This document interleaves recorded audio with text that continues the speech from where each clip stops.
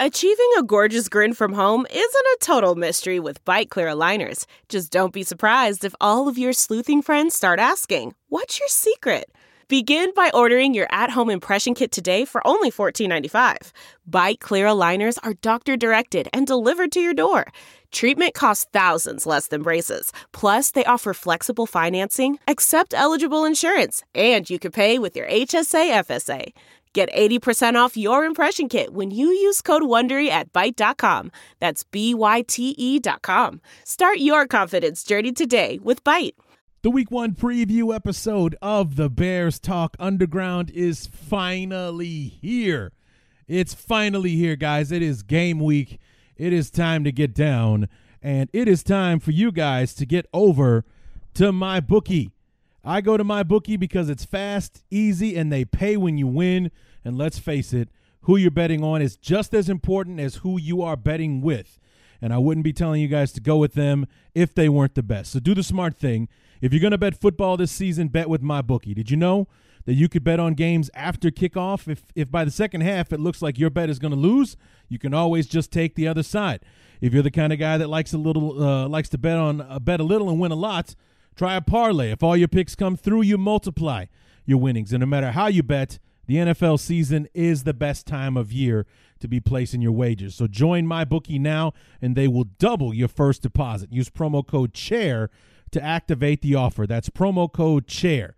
And visit mybookie.ag today. That's MYBOOKIE.AG. MyBookie.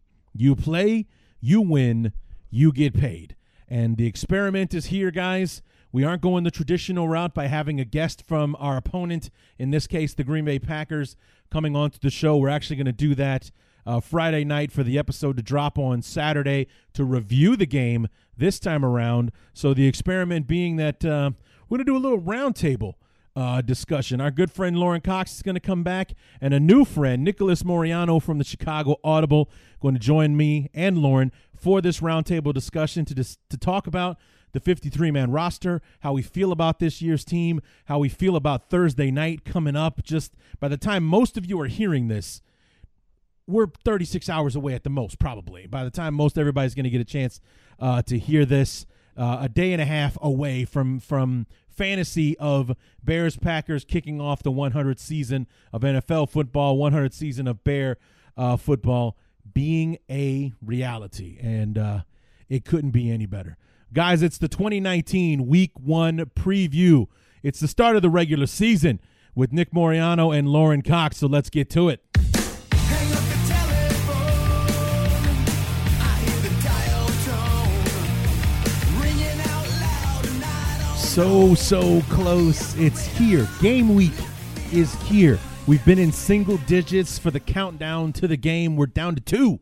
We're 2 days away as I'm recording this on Tuesday night, getting ready for the Thursday night. We're down to 2 minutes. We're down to Peter Tom Willis days between now and kickoff on Thursday night for the most anticipated season of Chicago Bears football.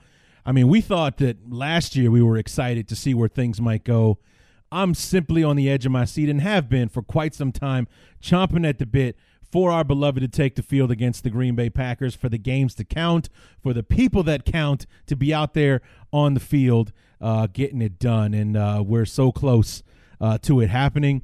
The next time you hear my voice will be on Saturday when the review episode drops, and Game 1 will be behind us, and it's all downhill from there as far as it being previews and reviews for the rest of the season. So couple of news and notes to get to before we get to myself and Lauren and Nick Moriano from the Chicago Audible and our roundtable discussion about the game and the upcoming season.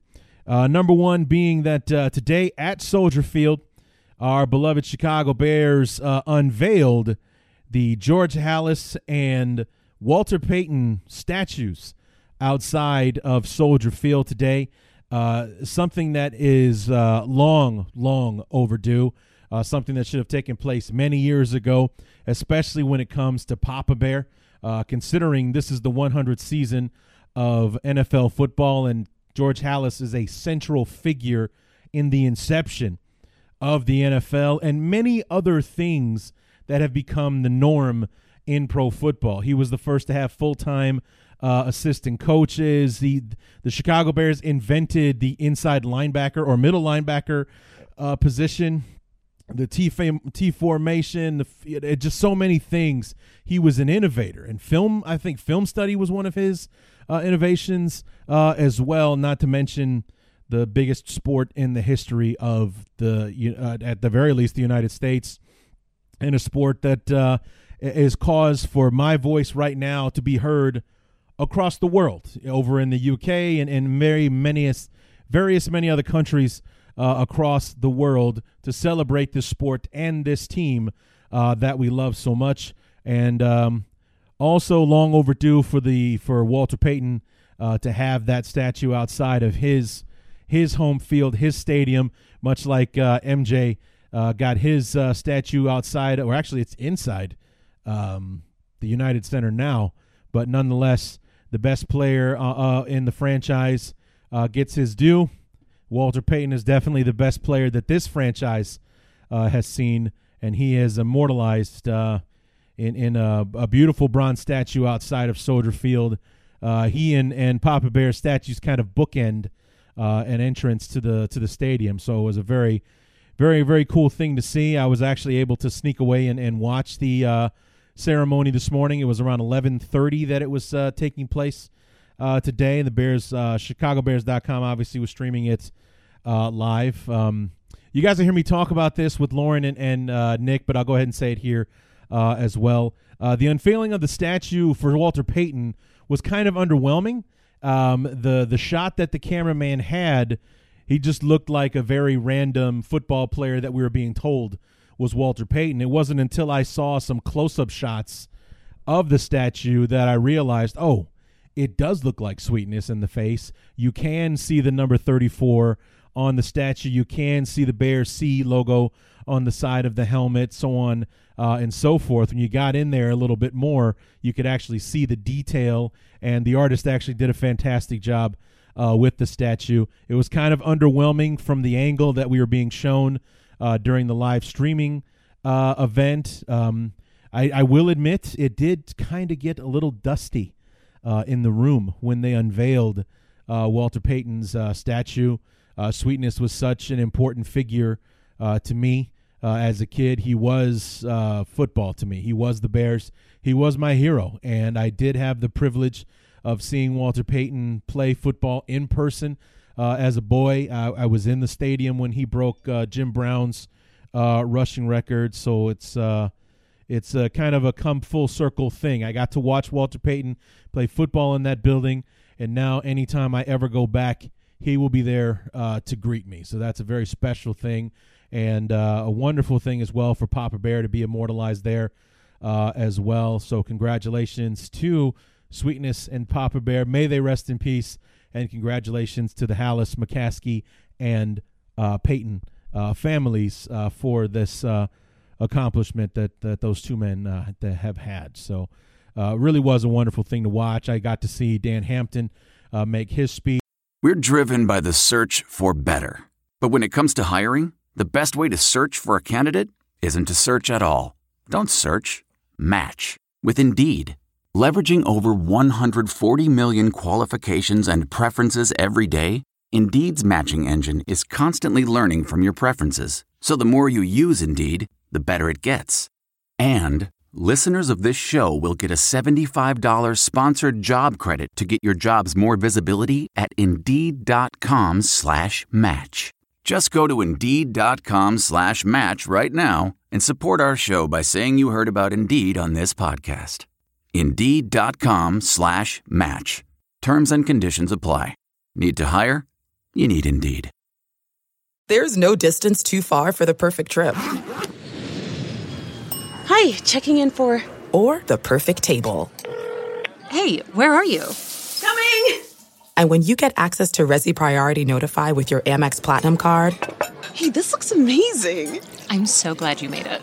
And travel benefits at fine hotels and resorts booked through Amex Travel, it's worth the trip. That's the powerful backing of American Express. Terms apply. Learn more at americanexpress.com/withAmex. Coach Ditka said a few words. The Peyton children, Brittany and Jarrett, said a few things, as well as Virginia McCaskey starting things off talking about her dad. So very nice little ceremony. They wrapped it up. And the statues, once you get a real good look at them, they are very nice. Very, very nice statues. I thought they were great. So that was what I was doing when I should have been working earlier today. And so that's the good news. Do have a little bit of bad news, though. Evan Western, our good friend from Acme Packing Company, won't be able to join us this weekend for the review episode. Unfortunately, he's had a death in the family, and the proceedings to celebrate that family member's life are going to be going on throughout the weekend. So Evan and I weren't able to make it work out so that he would be able to join us on Friday night for the review, for me to be able to drop it on Saturday. However, he is working on right now finding a replacement to step in from the bullpen for him and take a spot with the review episode, and we'll see who that ends up being, and hopefully that person and I can get our schedules synced up so that he or she can join me and see what this other experimental episode will sound like.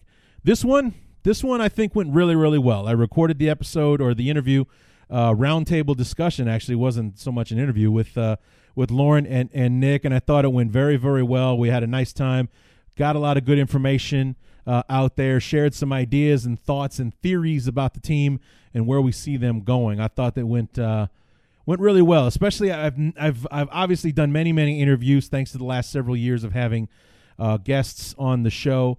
But I've never kind of been a moderator for this type of discussion, so I was kind of nervous about how it might turn out, but I thought it went really, really well. I think you guys will enjoy it. Last thing before we go into the interview or the discussion with myself and Lauren and Nick, it's week 1, and we're previewing a football game, so we got to talk about the injury report. The headline for our beloved Chicago Bears has been Trey Burton and his situation. He has suffered a minor groin injury last week, according to Coach Nagy. He has been listed as limited in practice. He didn't practice on Sunday, but did practice yesterday on Monday and again today on Tuesday. He was limited in both practices. He's being listed as day-to-day so far. However, I do kind of get a sense of optimism around the situation, that as per usual with these injuries and with the preseason, they're just being cautious with it, especially since it is a soft tissue injury, a groin injury. You don't want those to flare up and get worse, so they are just taking it easy with Trey. Like I said, I kind of get the feeling he's going to play on Thursday. We'll see. We'll wait and see on that one, but it's not the same situation as when we lost him before the Philadelphia game, and the Eagles didn't have to worry about him, and they keyed on Cohen, and it kind of made it difficult for us on offense. Now we have a better running game with Montgomery and Davis, along with Tariq Cohen. We have a Cordero Patterson. We have a healthy Anthony Miller. Things are going to be different this time around, missing Trey Burton. Not to mention Adam Shaheen, Ben Broniker. Those guys can contribute as well. So we'll see how it all unfolds. 2 other names on the Bear injury list. Rashad Coward still nursing the elbow injury he suffered against the Giants in the preseason. Did not practice yesterday on Monday, was limited today on Tuesday. And then Bilal Nichols, listed with a knee injury, was not on the list on Monday, but listed as limited today on Tuesday. Bilal Nichols actually was on the injured list a lot last year, but mostly for nagging, like soreness or something like that. I don't recall, aside from being inactive week 1 against the Packers last year, Bilal Nichols didn't miss a snap last season, so I wouldn't put too much credence into that situation. However, if you want something to worry about, then you need to be a Packer fan, because I had to count it 3 times to make sure I got it right. There are 19 names on the injured list for the Green Bay Packers. Now, granted, a lot of these guys – actually, I take that back now. I'm starting to look at it. There's a lot of big names on this list. Montravius Adams, defensive lineman. He's been full participation, so I wouldn't worry about him. Fatal Brown, another full participation guy. Brian Bulaga was limited on Monday, full go on Tuesday. Oren Burks, one of their inside linebackers with a chest injury. He has not practiced. The Packers are kind of worried. They actually made a trade earlier this week for another inside linebacker to kind of add depth to the position. So that's actually an area of concern for them. Kenny Clark, their stud defensive lineman, got an ankle injury, but he's been listed as full participation. Same thing with Jimmy Graham, a finger injury, limited on Monday, full go on Tuesday. Josh Jackson has been full go with an Achilles injury. Aaron Jones, their running back, full participation. I think they're just putting names on the list maybe to mess with us. Most of these guys are full participation, so I'm not really even sure why they're on the list. But there are 19 names on this. Kevin King, limited with a hamstring injury. Darius Shepard, a wide receiver, has not practiced this week with a hamstring. Alex Light, an offensive lineman, has not practiced with a wrist injury. And Tremont Williams has been limited with a knee injury. And I left out about 6 or 7 guys. There are 19 people on this list. So maybe if they're playing on Thursday and they'll be full participation, they're not going to be 100%. So we got that going for us. Not to mention 19 people on the list is a hell of a lot more than 3. So maybe what we're also looking at here is playing your guys during the preseason versus not playing your guys in the preseason, where a third of your team is on the injured list because they're banged up, when you have literally 3 guys on the Bears, and I think all but Rashad Coward are still going to play on Thursday. So injury list might be much ado about nothing, but 19 names on it. I've never seen that many ever on an injured list before. So that was impressive for the Packers to put that together. So anyway, that is going to do it for our news and notes section. Like I said, the statue unveiling was very nice. It was awfully dusty. Had to wipe some dust out of my eyes when Sweetness had his thing unveiled. We'll keep an eye on the Trey Burton situation heading into Thursday night when the Bears and Packers finally get it on. And we'll find out what's going on with Evan Western and his possible replacement for the review episode. See if we can get that second experimental episode in this weekend. I'll keep my fingers crossed about it. So, but now it's time for our discussion with Lauren from Locked On Bears and Nick from Chicago Audible. But first, remember, guys, it's promo code CHAIR to double your first deposit with MyBookie. That's promo code CHAIR at mybookie.ag to double your first deposit at MyBookie. Plenty of bets. They got props and everything. If you can't find it, then you're looking in the wrong place with MyBookie. So, but also sponsoring the Week 1 preview of the Bears Talk Underground is Blue Chew. Guys, remember the days when you were always ready to go. God knows I'm ready to go. Do I really want to put it that way? I don't want to put it that way. No, I don't want to put it that way. But I remember when I was never mind. BlueChew.com, that's blue like the color. Blue Chew brings you the first chewable with the same FDA-approved active ingredients as Viagra and Cialis, so you know it works. You can take them anytime, day or night, on a full or empty stomach. And since they are chewable, they work up to twice as fast as a pill, so you can be ready to bear up whenever the occasion arises. So you can arise and bear up, and you get it. If you could benefit from a little extra function and more confidence where it counts, which I fear the Green Bay Packers will need on Thursday. So maybe we should toss a little blue. No, we don't want to do that. We don't want to give them a performance boost, or maybe we want to do it now. Put the Blue Chew in their water now, because God knows those over-the-counter boner pills, you can, well, they wouldn't be tested in time. Never mind. Guys, most guys talk a good game, but Blue Chew will help you follow through. Blue Chew is prescribed online, shipped straight to your door in a discreet package, so no in-person doctor visit, no waiting in the pharmacy, and best of all, no more awkwardness like this ad read. They're made in the USA, and since Blue Chew prepares and ships direct, they're cheaper than a pharmacy. If you're willing to buy these kinds of pills, I doubt that money is an issue for you. Right now, we've got a special deal for our listeners, and God bless you all. Visit BlueChew.com and get your first shipment free when you use our special promo code ARMCHAIR. Just pay $5 shipping. That's BlueChew.com, BlueChew.com, promo code ARMCHAIR to try it free. Blue Chair is the better, cheaper, faster choice, and we thank them for sponsoring the podcast. Yes, I do thank them for the fact that I have to keep reading this over and over. I'm going to talk to you guys about this Blue Chew stuff at the end of the episode, but there's more coming from Blue Chew, and I think maybe you guys will want to get in on it with me. So we'll see. But anyway, those are our responsibilities. We're paying some bills. Now time for myself, Lauren Cox, Nick Moriano, to have our roundtable discussion previewing Week 1 between our beloved Chicago Bears and the Green Bay Packers.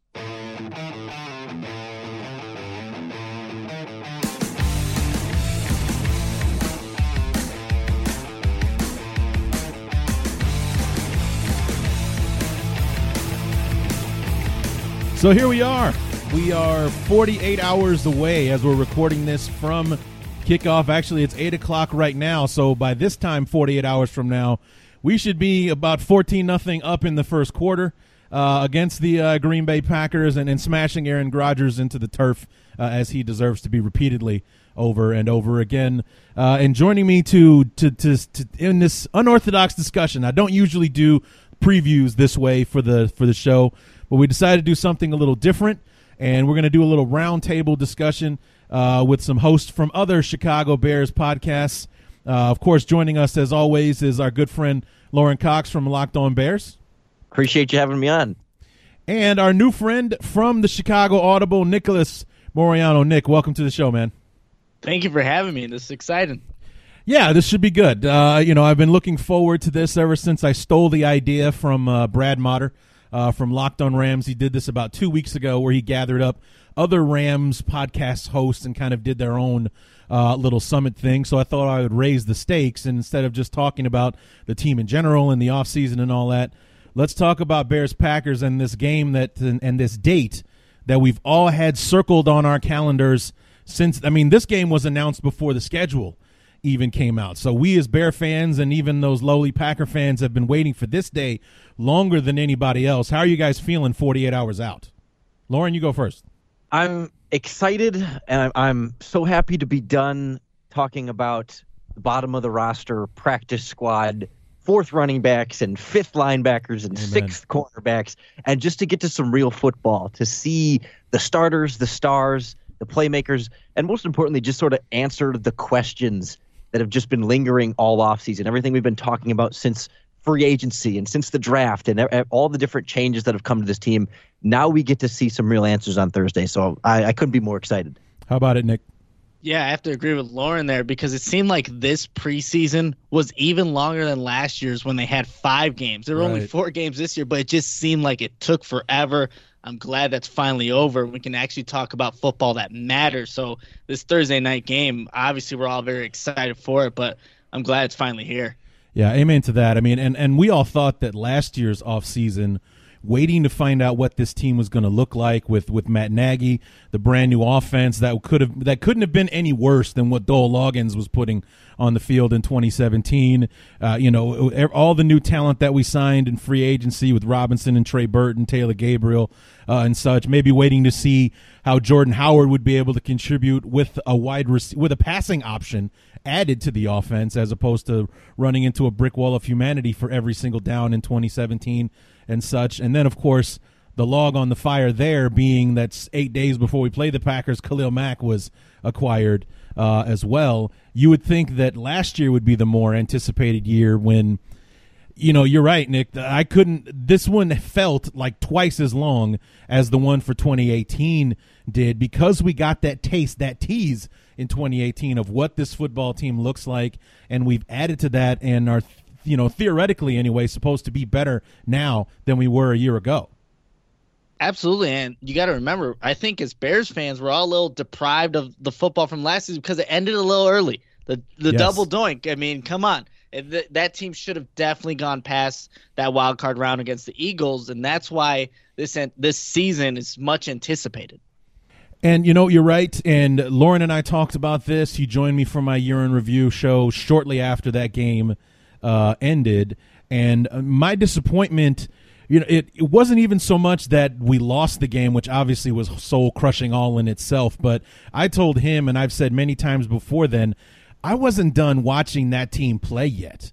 I wasn't done watching them do what they could do, and everything just seemed to cut short, which is why, like, when they scanned everybody's face on the sidelines after the missed kick, Akeem Hicks, Matt Nagy, and several others became memes overnight because of their reaction to Parkey missing that kick and everything. I mean, Lauren, you heard me say it before. Like, I wasn't done watching this team play, and I think that hurt more than actually losing the game. Yeah, and now it almost feels like we don't quite get to see what that team would be able to do just because of the changes that we've seen this offseason. Not that it's going to be drastically different, but it's not it's not Vic Fangio's defense anymore. It's not Jordan Howard in the backfield anymore. And there's just not quite the exact same cast of characters. And it's not that it's going to be a worse cast of characters, but you kind of wonder, like, with everything that was special about the group that they had, combined last season and really sort of put forth, can this next group be just as special or even more special? I mean, what is sort of going to be the dynamic of the 2019 team? Is it going to have the same magic as the 2018 team? Will it be a different magic? Will it, better or worse might be hard to, from a feeling standpoint, might be hard to see, but certainly wins and losses are going to be the measuring stick there. Right, and I think that's a good place to start. And one of the key themes for all the Bears detractors this offseason has been regression. What would you consider regression to be, Nick? I mean, would you measure it by wins and losses? Would you measure it from being number one in defense to dropping to 10th or, anything like that? What would regression mean to you for these Bears? I think overall, regression, a lot of people talk about regression in terms of this defense taking a step back because Vic Fangio is no longer the defensive coordinator. I'm telling, just from what I saw at training camp being there, the 8 days that I was there, it just doesn't seem like that's going to be the case. Yes, it's training camp and you're not seeing everything that you'll actually see on game day, but I think that's where people expect the regression to be, where this unit's not able to create the number of turnovers, the 36 turnovers that led the league, or get the 27 interceptions that also led the league. And, that's fine if the Bears don't do that, but that doesn't mean they still can't be the number one unit this season. So I think that's what people think in terms of regression for the Bears, that it's going to be in that aspect on the defensive side because Vic Fangio left and now Chuck Pagano is coming in and filling that role. But I honestly just don't see it happening at the point that people are trying to make it, where it's this huge, huge deal. Chuck Pagano knows his stuff. Yes, Vic Fangio obviously is a great defensive coordinator, but you have great players on that defense. Yeah, and Lauren, you and I talked about that once before. Like, what would a regression be? It's like, well, they won 12 games last year. Repeating that is going to be difficult to do. Would regression be fewer losses? Would it be a step down on defense? Would it be, Trubisky not measuring up in year two in the system? What would regression be? Well, regression does go two ways, right? The idea is the phrase is regression toward the mean, meaning closer to what average is and what might be expected, statistically most probable. So, that would be turnovers in the way that Nick mentioned, that it's rare for teams to really repeat the drastic number of turnovers the Bears had last season. But you could also see other ways that the team goes back toward average in a positive way. There were throws last season that Mitchell Trubisky wasn't able to hit that you would expect a quarterback to be able to hit. Most quarterbacks in the NFL can hit, some dump offs to running backs here and there that occasionally Mitchell Trubisky would sail, whether it was a mechanical issue or pressure in the pocket. But for whatever reason, there are opportunities for Mitchell Trubisky to be better as he gets closer to the mean in that regard. There were games when the Bears just couldn't run the ball at all offensively. Right. Some of it was Matt Nagy maybe getting away from the running game, but separate discussion, you could still get closer to the mean in that regard with a better running game offensively. And defensively, there were times when Roquan Smith, still a rookie that's learning where he fits defensively and what he can reach with his speed and what he needs to take different angles to. So there's room for him to get better in that regard. So I think, this idea of coming back toward the mean can be a drop off in some areas defensively, but can also be an improvement on both sides of the ball. Well, see, that's why you hang out with journalism majors, because you learn things about words and stuff. So I thought regression was a bad thing. I thought it was a bad thing. But according to Lauren Cox, regression can be a good thing as well. So we don't have to be afraid of that word anymore, kids. Regression can also be a good thing. So there's that. Thank you so much, Lauren. I appreciate that. So let's look at this roster real quick, guys, because Lauren, I've been, listening to Locked On Bears, and your thoughts are pretty much in step with mine as far as surprises and travesties and such, and that, when we look at this final roster. Nick, anything that you saw on the roster, who stayed, who left, who was on the practice squad, that kind of thing, that kind of blew your mind when you saw it? Not necessarily. There weren't really any shocking moves there. Seeing Jonathan Bullard go, I think that was a move that a lot of people were actually expecting because we just hadn't seen much production out of him. So really that wasn't a surprising move. But in terms of how the roster was constructed, there wasn't anything too glaring. I'm surprised that they didn't bring maybe someone else for that swing tackle position, because that is a position right now. If the Bears were to lose one of the stars and probably 31 other teams, they'd be in a bad spot. But in terms of how the roster kind of shaped up, not really too surprised with it because, again, this roster is pretty solidified from last season. Yes, right. Some guys left, but there really weren't a lot of holes that needed to be fixed, as maybe kicker was the biggest issue, and looks like the Bears, for now, are going with, Eddie Pinheiro. But I wasn't too surprised of how this roster kind of shaped up. So you, like Lauren and myself, weren't blown away by the fact that we kept Cornelius Lucas over Alex Bars in the end? That may be the one where you're kind of shaking your head because, Cornelius Lucas, what did he really show just even in the preseason games? And when Alex Bars went out to left tackle, arguably he was the best tackle that night, and there was a lot of bad tackle play. But that maybe would be the most surprising one. Obviously, Alex Bars did end up on the practice squad. But, yeah, that one was a little surprising. Yeah, I would think that as a former offensive lineman myself, Cornelius Lucas violated the number one rule of offensive linemen, and that is to give anyone a reason to learn your name. Like as far as, regression being a positive and a negative, there's a positive and a negative to anyone knowing an offensive lineman's name, and he was the one that was violating the rule of everyone learning his name because of how god-awful garbage he was through the entire preseason. I mean, his play was so bad, he's got people out there wishing that we kept Tyler Bray over Chase Daniel because this guy was the main reason Chase Daniel was under fire the entire preseason. Absolutely. I'm so glad that Tyler Bray talk is done and over with, too. You see Bears fans over-exaggerating that Tyler Bray is, the next best quarterback. Thank goodness that talk is done. You're on board with that, right, Lauren? Yeah, Tyler Bray was this year's Dan Lefevre, Matt Blanchard. And it was funny because Bray's been around and he was here last year and he played so terribly in the first couple preseason games, but all it takes is one or two fourth quarters where you light it up and all of a sudden, man, you're the next best thing. Right. Well, I mean, like I said about Chase Daniel, he obviously did not have a good preseason. You can't put that all on him because he was constantly running for his life. The guy couldn't even finish a drop. He's got somebody in his face or running him down or batting a ball or something like that. And it just seemed like Tyler Bray had enough time to finally settle down and make better throws because he did look better this year than he did last year, but there's no way he was ever taking the job from Daniel. But we as Bear fans who are suckers for good quarterback play, all of a sudden Tyler Bray did a couple of things that Chase Daniel didn't, and people were calling for Ryan Pace's head because he kept Daniel instead of Bray. So I couldn't quite wrap my head around that. But the whole thing with Cornelius Lucas over Alex Bars, and then Bars not making the team, risking getting claimed on waivers, and now he's on the practice squad where he is a constant threat to be picked up by virtually any team at any time, which would put the Bears in a position to have to make a move if we want to keep him, a move that we probably should have made in the first place, Nick. Yeah, no, that is a good point there.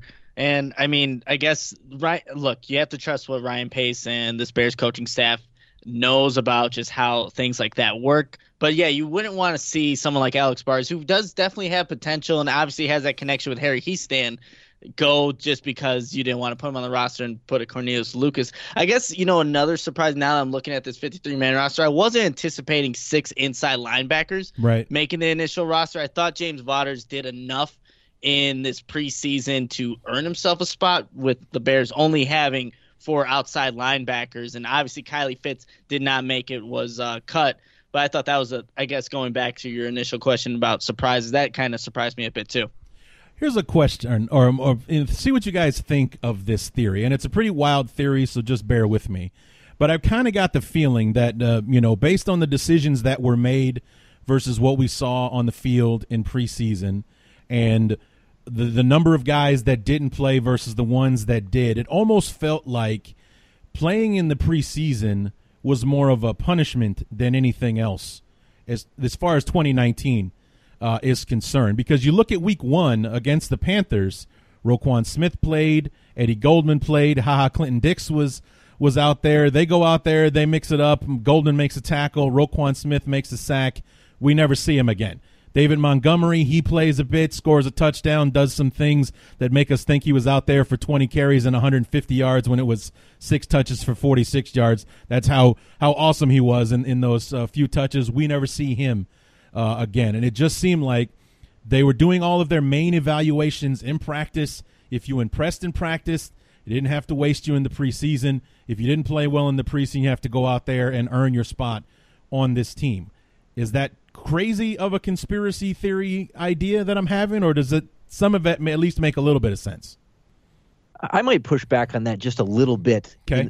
I think there's some of that, particularly with the younger players, but as I kind of look over the snap counts from the preseason, it felt to me like the preseason games were reserved for guys that they were still trying to evaluate, that they weren't seeing enough from practice. So, like, for example, like Kevin Pierre-Louis, the veteran linebacker who came in like May, I think it was even after the draft when they signed him, he stuck on as the 5th or 6th linebacker on the inside there.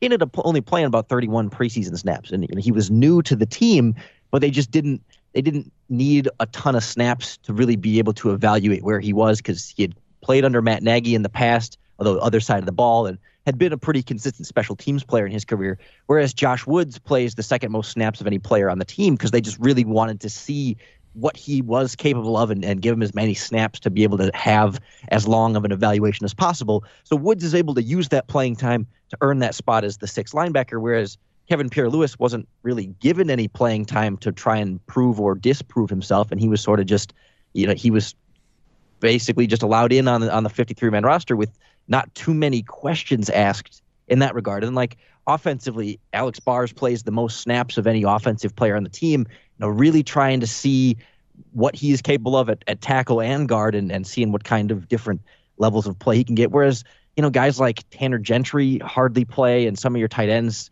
really fluctuated quite a bit in playing time. And it just seemed like the team sort of knew, they knew already whether they were going to keep or not keep the guys that they didn't play very much, and were playing the guys a lot that they really wanted to make sure whether or not they wanted to keep them.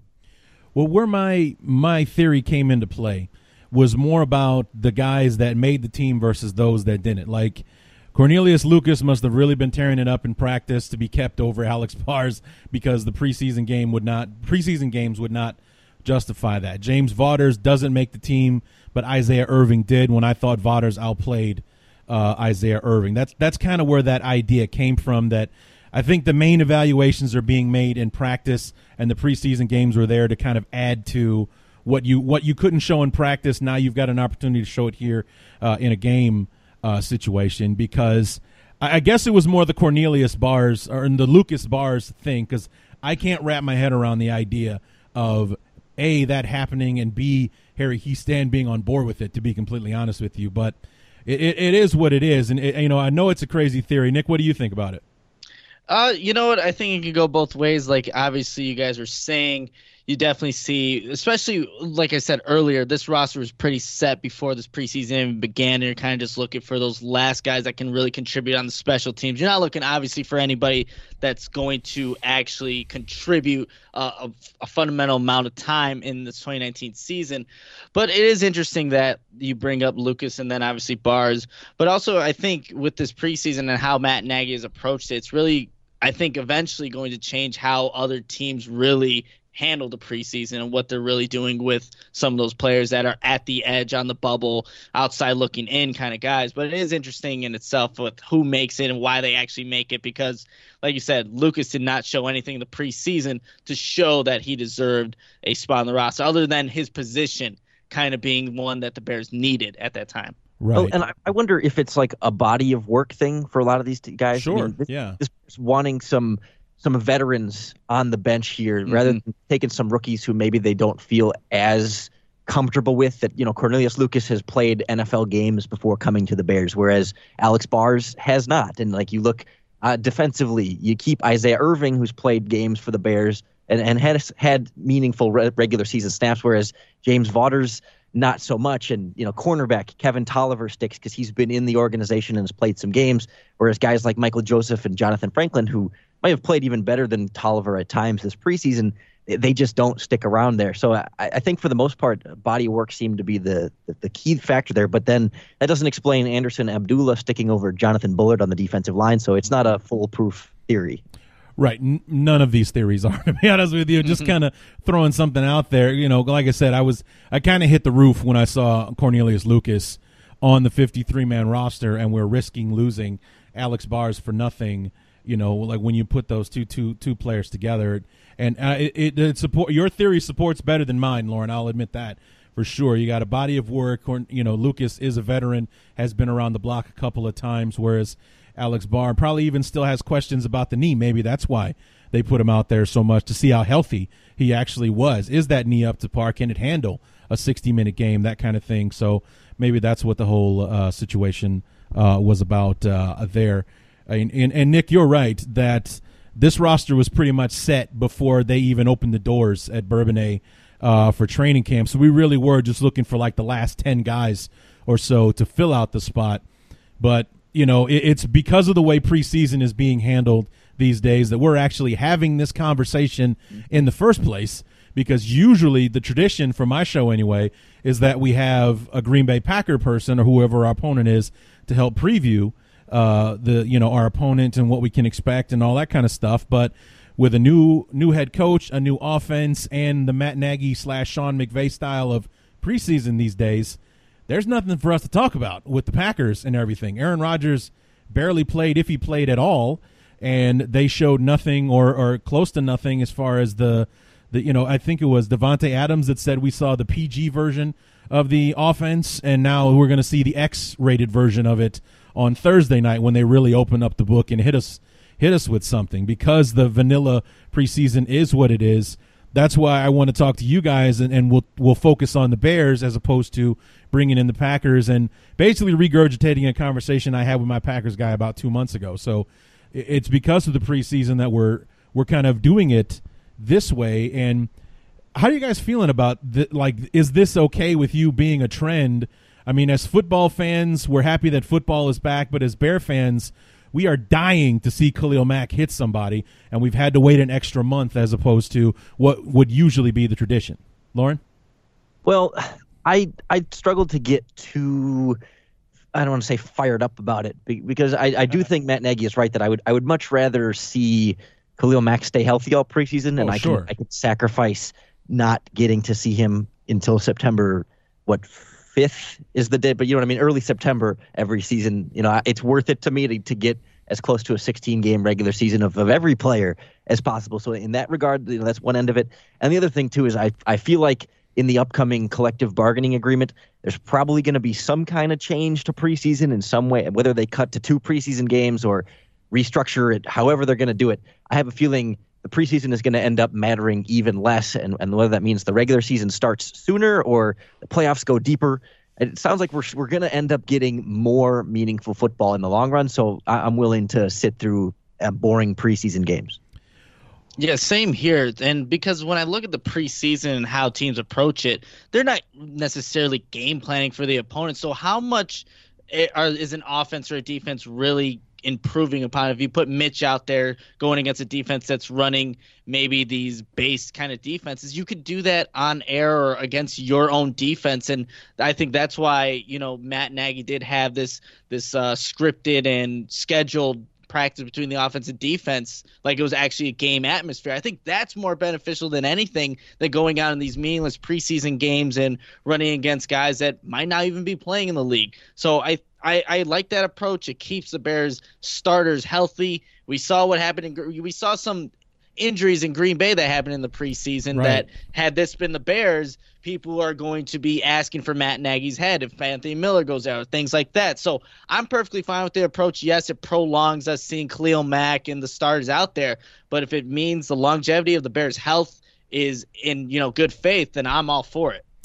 Yeah, no, and I agree with that. In if I'm being honest, I absolutely agree with it. I like the peace of mind and comfort that came with watching the preseason, knowing that we weren't going to, because of the preseason, we weren't going to be like the Packers a few years ago and watch Jordy Nelson twist his knee and blow out his ACL in a meaningless preseason week 2 game or anything like that. Like, well, hell, even the Packers lost Equanimeous St. Brown with a broken ankle for the year, a week or two ago. He was looked upon to be a good, or at least I think one of their top 3 or 4 receivers this year. He's done for the season, so they're kind of scrambling to find out who that 3rd or 4th guy is going to be now, and things like that. And we've seen teams like the Texans lose Lamar Miller for the season. They had to go out and make a crazy set of trades to try to shore up their football team and everything. So it's like Matt Nagy's on the right side of this thing, and we're going to be as healthy as we possibly can be going into Thursday night. But at this point, here we are less than 48 hours away. I kind of feel like that pit bull tied to the chain, and it's just the chain is taut. All I needed for somebody to set me loose and turn me loose on football again, because I can't wait to see it. Thursday night can't get here fast enough. And I know we've all been saying that since April when the schedule came out, but it's so close you can probably taste it. And when you circle back to the regression word that we talked about earlier, injuries is another one of those areas where the Bears were pretty well above average in how healthy they stayed last year. And maybe that's a credit to whatever the sports medicine staff and the team is doing and their training regimens under Matt Nagy and how they're handling players. And maybe that is the new norm, because we didn't really know what to expect from that under Matt Nagy. But you think back to like the John Fox era and how bad injuries were there. When you talk about regressing back toward the mean, obviously they had nowhere to go but up from Fox. So, that sort of regression in the positive direction. And now with Matt Nagy, maybe we'll see a few more injuries as they regress more toward average in that regard. But that was obviously a huge factor behind a 12-4 season last year. And I think we've all got our fingers crossed that they can avoid anything drastic injury-wise. And it doesn't seem like they have a team that's got too many guys with major concerns in that way, but those things kind of pop up out of nowhere, and you never know who it's going to be, and maybe Ryan Pace's depth will be tested. Maybe, and you're absolutely right about that, and the offense and the injuries kind of went hand in hand last year. Going into 2018, the thought on both was they couldn't be any worse than they had been in 2017. Hell, the entire John Fox era, we led the league in injured reserve players. Like the football team that was on injured reserve at the end of the year. Like, boy, if we could have had those guys on the field, and we maybe would have won 7 games instead of 4, or whatever it was during the John Fox era, and things like that. It was amazing. You look at the list of injured reserve, and those were the guys that we won on the field, not the Matt Barkleys and Brian Hoyers of the world. We wanted forgive me for saying we want the Jay Cutlers of the world out there on the field. So it was it definitely was a mess, and it couldn't have gotten any worse. But, like you said, Lauren, regression can be a good or a bad thing. It was a great thing last year as we regressed towards the meme and above it last year. We regressed past that. Is that possible with using the definition there? Regression above, past the mean, or whatever? How am I doing with that? It's all about how over time everything tends to get closer to average the more inputs you have. So there's not quite. Not quite. All right. Well, who cares? We're having fun here. So nerd. So anyway, guys, we got Thursday night. We're upcoming with Green Bay. Obviously, this has been a huge game.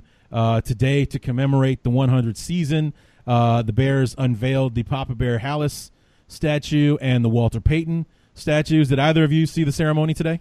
No, I didn't get a chance. I was at work as it was happening. Yeah, I didn't watch it live either, but I had read some of the quotes afterwards, and I saw some of the pictures with Jarrett Payton and Brittany and that whole family, too. Looked great. Yeah, I was also at work, but I also kind of, streamed it on my phone while it was going on. So, I listen to podcasts at work all day, so I had my headphones on, so there was no reason for anyone to think that I wasn't listening to a podcast, and just happened to sit there and watch Hampton and Ditka and Joniak and everybody say their piece and unveil the statues. So I think they got better pictures of the Sweetness statue than what they were showing during the actual ceremony, because if you look at it up close, you can see Sweetness's face, you can see the C logo on the helmet, you can read 34 on his chest. From the shot that they were showing during the stream event, it just looked like some dude with a football in his hand. You couldn't read the number on his chest. You couldn't see the C on the helmet. You couldn't see that it was clearly Walter Payton or anything. So at first glance, you don't really get a high opinion of it, especially since they unveiled Papa Bear first, and it definitely looks like George Halas. But how could it not? He's not wearing a uniform or a helmet or anything. But it's like, to look at Sweetness, like, knee-jerk reaction is kind of disappointing. But when you actually get to see it up close and everything, like, oh, God, the sculptor actually did nail it. So he did a very good job on the statues. And, for someone who was actually alive when Sweetness was, you guys are both born when? The 90s? 90s. Yeah. Both of you, right? Yeah. Yeah, okay. I was actually in the stadium when Walter Payton broke Jim Brown's rushing record. Wow. I was there. So, Nice. yeah, That's awesome. I'm an old guy compared to you two, and I was there. I got to see Sweetness play at least 3 or 4 times before he hung it up in 87. So, to be able to see him back in Soldier Field where he belongs was definitely a great moment. And hopefully we can honor him on Thursday with a victory against the Green Bay Packers. How are we feeling about going into this game? Is it still like the unknown that's kind of clouding our thoughts about what could happen in this game, just because we haven't seen anything in preseason, and even more so, we know even less about Green Bay this year than we did going into it last year? That's true, and I think there's a lot of unknowns going into this game. We don't know what Matt LaFleur is bringing on that offensive side of the ball with the Green Bay Packers. Obviously, Chuck Pagano is now the defense coordinator, but this is a good Bears football team, and I think you just have to be confident with how they played last year, what they're bringing this year. You still have Khalil Mack on the defense. You still have a great unit, that continuity is still there. Your offensive line's set, and you're just thinking that Mitch Trubisky is going to take this next step. And with Matt Nagy in year 2, that you have to be feeling confident in what the Bears are bringing on Thursday night. 100th season. There's going to be just so much excitement in that stadium that regardless, obviously we know what Aaron Rodgers can do. He's been a Bears killer for years. Yeah. But I like the Bears in this matchup, and especially with the injuries at the inside linebacker position that the Packers have right now, you got to think that David Montgomery, Tariq Cohen, and Mike Davis are going to have a big day. Lauren, how you feeling about it? What really put me over the top for this was talking to Packers fans. I live in Wisconsin, and I've been talking to the host of Locked On Packers on the Locked On Podcast Network. And, Packers fans are coming around on the Bears and having some of their concerns about Green Bay. Not that it's concerns as it is more unknowns, that it's not purely like, oh, yeah, Matt LaFleur is going to make this Packers again a top 5 offense, and Aaron Rodgers is going to be MVP, and the Packers defense is going to be back. It's sort of like, well, hold on. The Bears are still really good, and we still don't know what exactly the Packers are going to be. And to sort of get that perspective from Packers fans, and perhaps they're the more reasonable and not so hot-headed and meatball homer Packer fans or anything, but still, to sort of get that from the other side is just sort of affirms it for me that, yeah, this Bears team should feel good going into this game. They should feel like the favorites. They are the betting favorites, but they should feel like, especially given how well they played against Green Bay last year, should have beat them twice. So a lot of things happened at the end of that first one.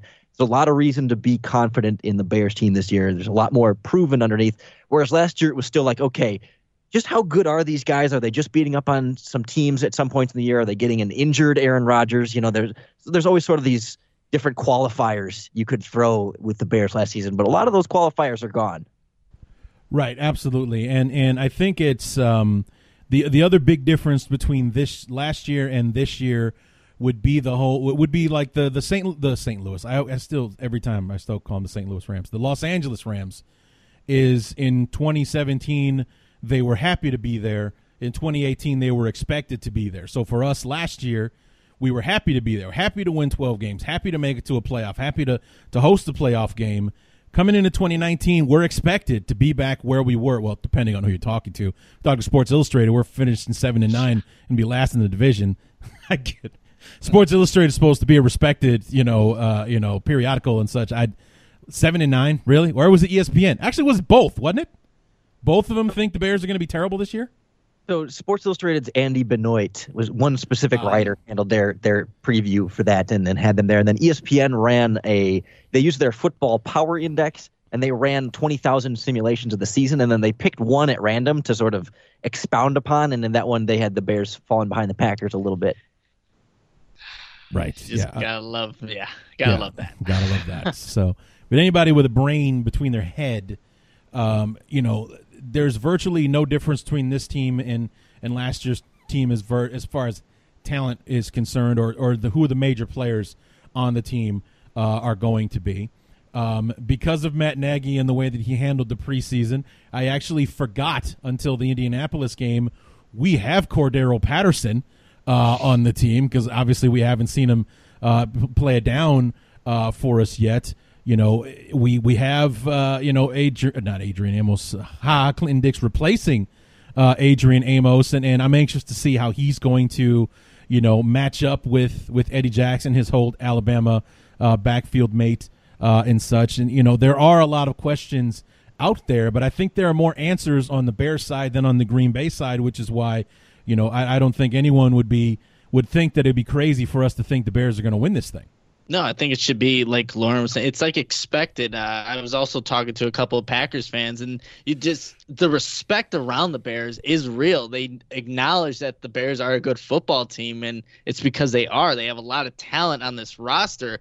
And you mentioned the questions. We just don't know what Green Bay is like at both the Smiths that they signed in the offseason. Obviously, they paid him a lot of money, but will they be able to produce? And there's just a lot of more question marks on this Packers team. Will LaFleur and Rodgers actually have a working relationship? I mean, there's just question marks there that are not on the Bears' side right now.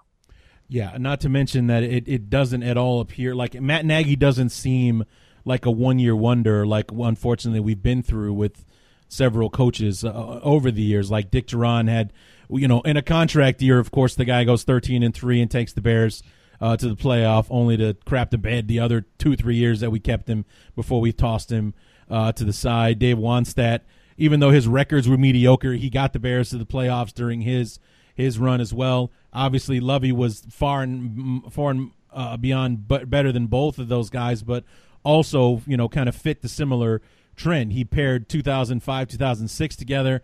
Then we had his swan song in 2010, and then, things working against him the last years before he was shown the door.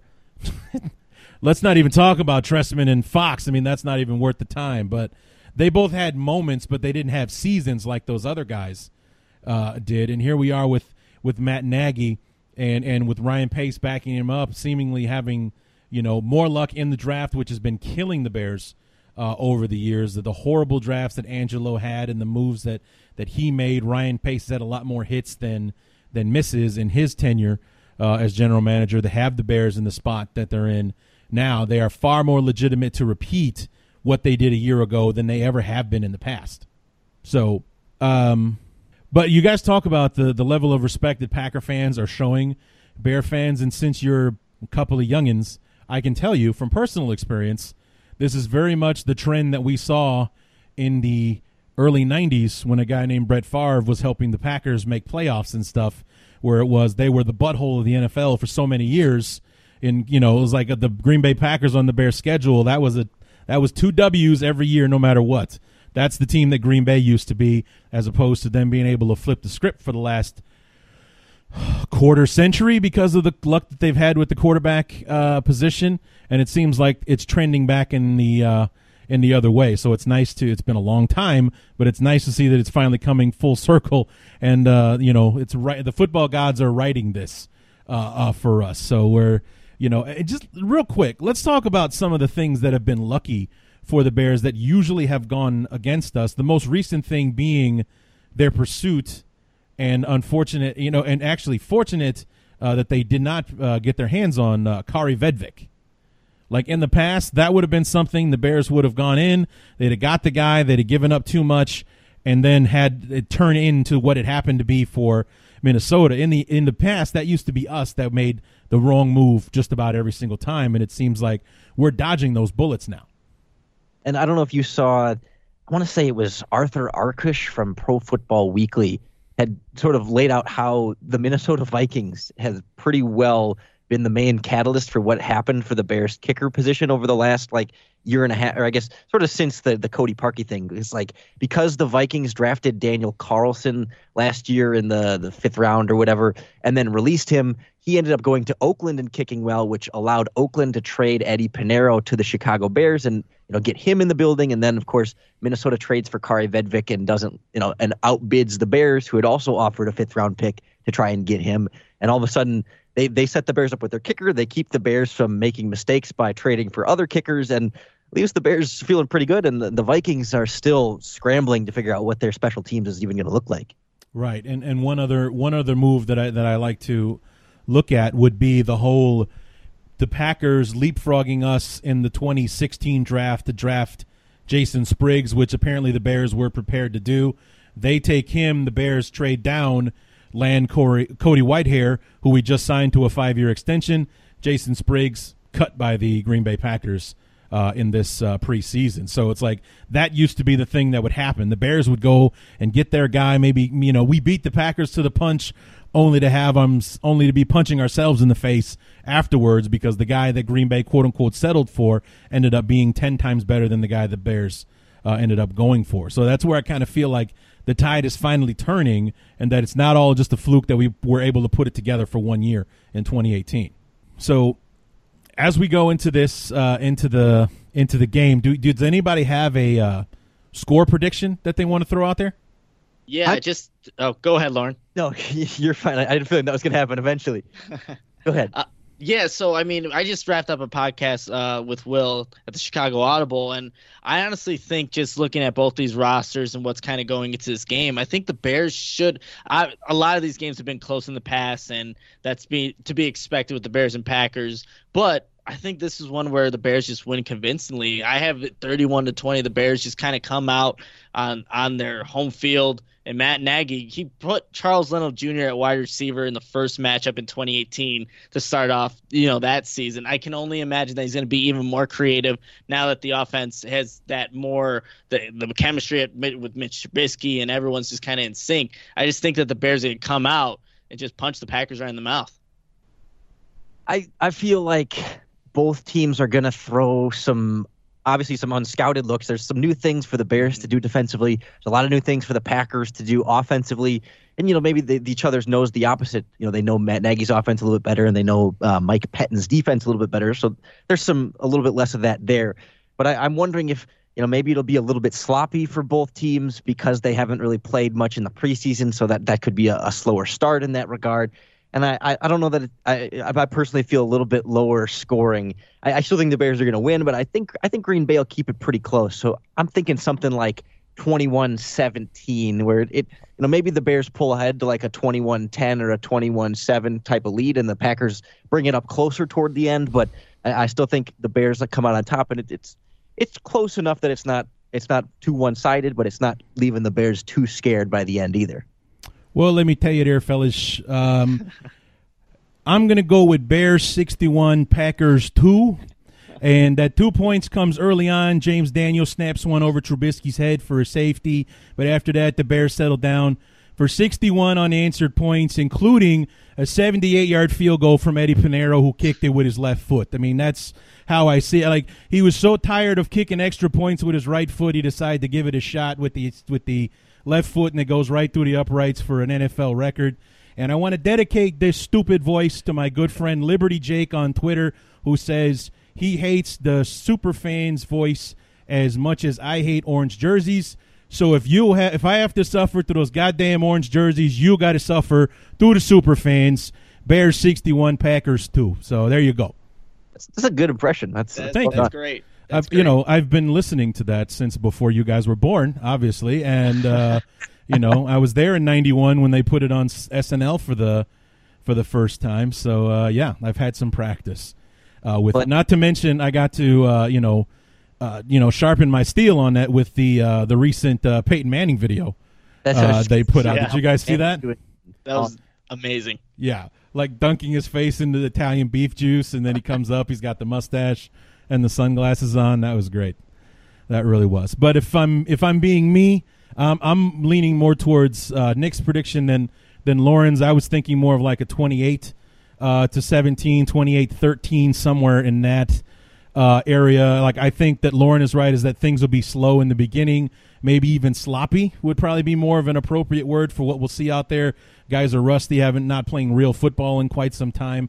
But I think that once things settle down around midway around the second quarter, we'll start seeing who these teams are. And I think the Bears, being the better team, they will emerge victorious week one. So that's probably where I am going with that one. I anticipate a very peaceful sleep on Thursday night, as opposed to destroying half of my living room like I did last year as Devontae Adams ran down the sidelines for an 80-yard touchdown, one play removed from Kyle Fuller dropping a game-winning interception. So, but we won't talk about that it's anymore. Guaranteed to not be as heartbreaking as I don't think you could get back to that level at all. You can maybe match it, but you can't get any worse. So it's only up from last year. Right, a regression towards the mean for that, right, Lauren? Yeah, the end of the game. You're right. There you go. So, guys, this has been great. This has been a lot of fun. Overall, if you guys want to take a prediction for where the season is going to go, like if you want to talk records, go ahead. Otherwise, where do you see the 2019 Bears finishing up? Who wants to go first? I'll take. Okay, go ahead. Nope, you got it, Lauren. Saw that one coming. I'm expecting slightly fewer wins, but maybe even a better team. And sure.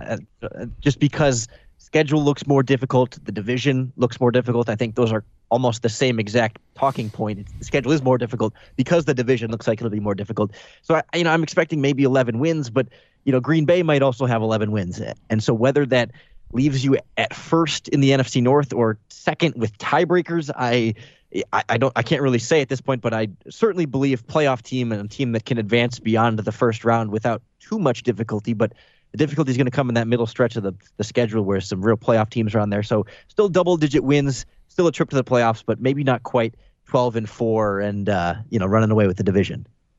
You know what? I'm anticipating either 11-5, 12-4. When you have a stretch where you have the Saints, Chargers, and Eagles right after your bye week, that is no easy task, but this is a good football team, and I think you should expect past the wild card round and making a deeper run to the playoffs, because the Bears, quite honestly, should have done that last season, and we only expect better things to come from 2019. Yeah, I think I'm on board with you both, 11-5. 12-4, and I think we'll really know what we're in for with this team after the bye week. Because if there's one thing that Matt Nagy did not do well last year, it was getting this team ready to play after the bye. We lost Week 6 against Miami when we had our Week 5 bye last year. Our little 10-day mini bye from Detroit to the Giants, we come out and we lose the game against the Giants.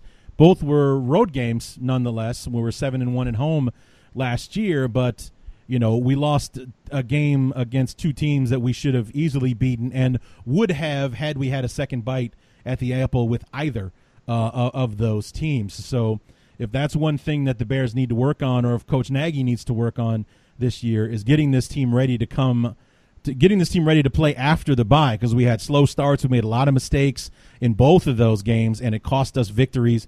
Games we could have won, should have won, but didn't, because we were coming off of the bye. So coming off the bye, we got New Orleans, we got the Chargers, we got that road game at Philadelphia.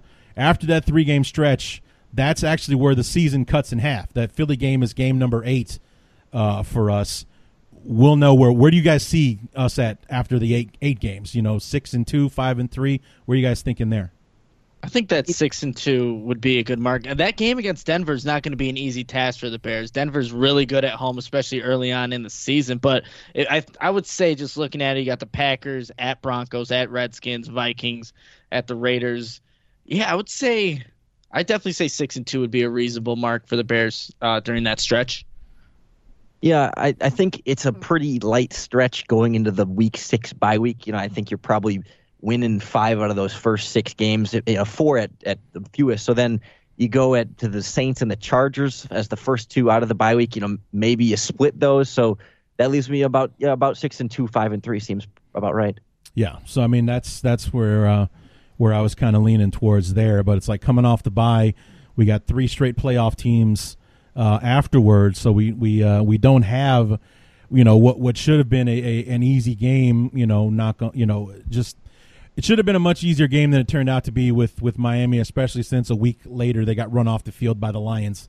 So it definitely wasn't good look for us for it to turn out the way it did against the Dolphins, only to have a lesser team come on and run them off their own field a week later. So definitely being more prepared after the bye would probably be the one note I could give Matt Nagy. About everything else, I couldn't have asked for better. It's like, I think, when Laura and I talked before the season last year, I think we both agreed we thought the Bears were going to be better because Matt Nagy was going to bring a more imaginative offense. We had more weapons to play with. I don't think anyone anticipated the effect that him and the culture that he created would have on the team, because it just became so contagious. Guys were out there playing their hearts out just to go to Club Dub after the game because they couldn't wait to do that and celebrate with their teammates in the locker room and things like that. Like, that's the kind of thing that he did that made the guys want to buy in, that, made guys like Clinton Dix sign for less money just so he could be a part of it for the 1 year and things like that. And where it was Chicago was a joke. Chicago was where you went to get a paycheck when you couldn't get it from anyone else. Now Chicago is a destination that people will take less money and fight each other over to get to. And that's happened in a short period of time.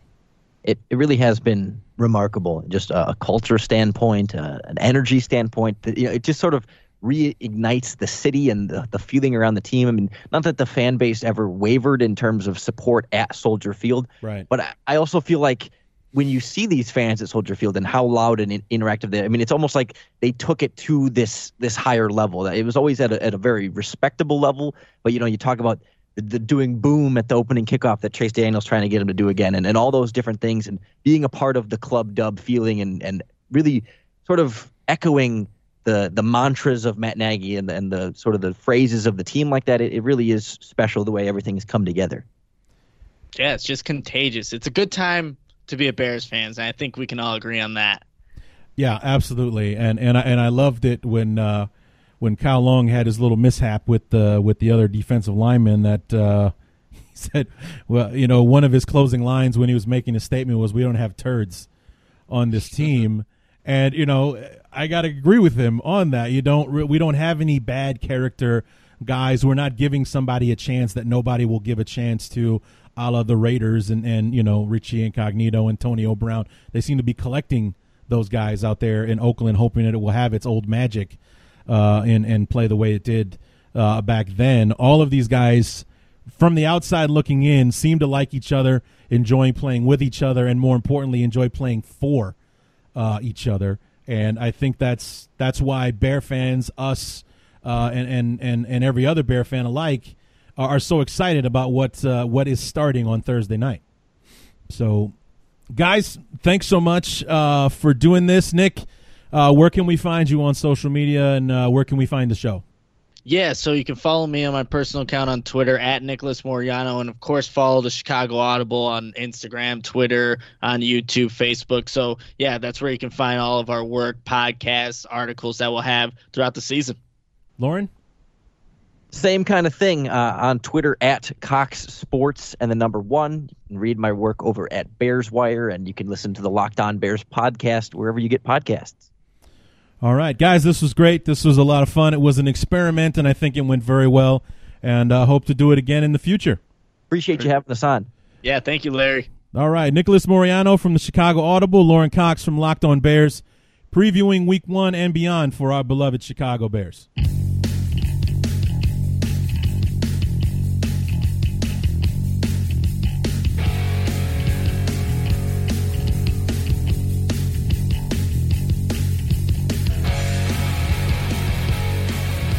Liberty Jake, I hope you like the shout-outs.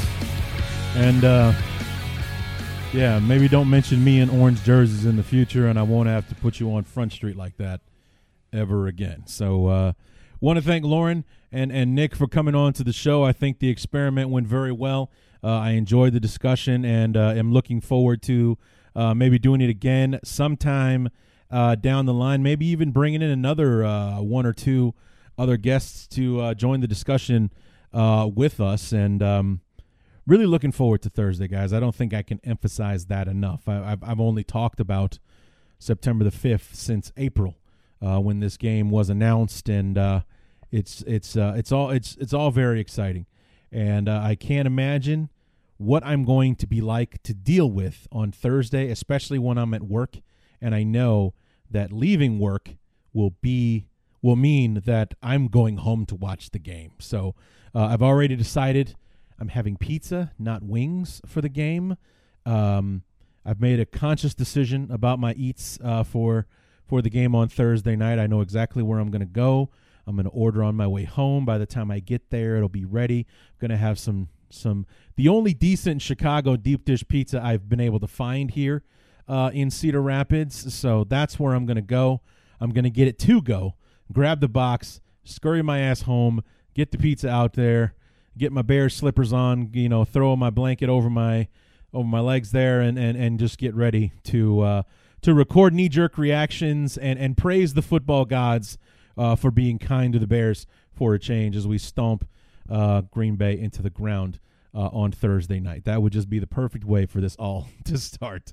I would enjoy that so much. I really, really would. So anyway, I teased before about the Blue Chew ads and things like that. And listen, a friend of mine thought that I wasn't having enough fun with the Blue Chew ad, so I challenged him to write Blue Chew copy for me, to basically write the Blue Chew copy commercial for me. And if it's fun, then I'll read it. If any of you want to get in on this, then I can turn it into some kind of contest for you. Just reach out to me on Twitter at BTU_Larry. Reach out to me on Facebook. I will give you a copy of the ad read itself. You go ahead and figure out a way to finagle all that stuff in there, the bullet points and whatnot, and just have fun with it your own way. Make it Bear themed, theme it to whoever it is the Bears are playing. So next week it would be the Broncos and such. You have fun with it so I can have fun with it, because I have been dreading us hooking up with Blue Chew, and these guys are everywhere. We do want to thank them for sponsoring the show, and I think that I will eventually get over the awkwardness of the product itself and have some fun with it, but maybe you guys can help me with that. So if you want to get in on this, maybe there'll be a sticker or something like that. I'll make it interesting for you to write the ad copy for me. My bookie, that's straightforward. I can handle that. That's no big deal. But Blue Chew, help me out with that. Just help me out. I pretty much read it the same way all three times, and try to have a little bit of fun here and there. But you think you can do better? Let me know. So reach out to me if you want to get in on this, and I'll see what I can do to sweeten the pot for you. So yeah, let's go ahead and do that. So anyway, that is going to do it, guys. The next time you hear my voice, we're going to be reviewing the game between the Bears and the Packers. It might just be me. It might be me and whoever Evan Western was able to, help coordinate with us. So we might have a Packer fan here after all reviewing the game with us over the weekend. The episode will drop first thing on Saturday, I promise, because I'll be recording it on Friday night, as a matter of fact. So anyway, looking forward to the game. Everybody enjoy that. I'm very excited to all my UK people. You guys are arranging anything out there, take some pictures, post it on the Bears Talk Underground page. I know you guys have a lot of stuff going for the Oakland game when they actually come to Tottenham out there. Am I still saying that right, Malcolm? And when they come out there to play the Raiders in October, you guys having some gatherings or whatever. If you're having a Bears gathering, send me pictures. I'll post them on Twitter. We'll put them up on the Bears Talk Underground page and what have you. This is going to be a very special season, guys. I have a very good feeling about this, that it won't end at the end of Week 17 when we play the Vikings, but it will go into January, and knock on wood, it will go into February. God help us all. So anyway, enjoy the game, guys. Come back on Saturday for the review, and I'll give it all to you.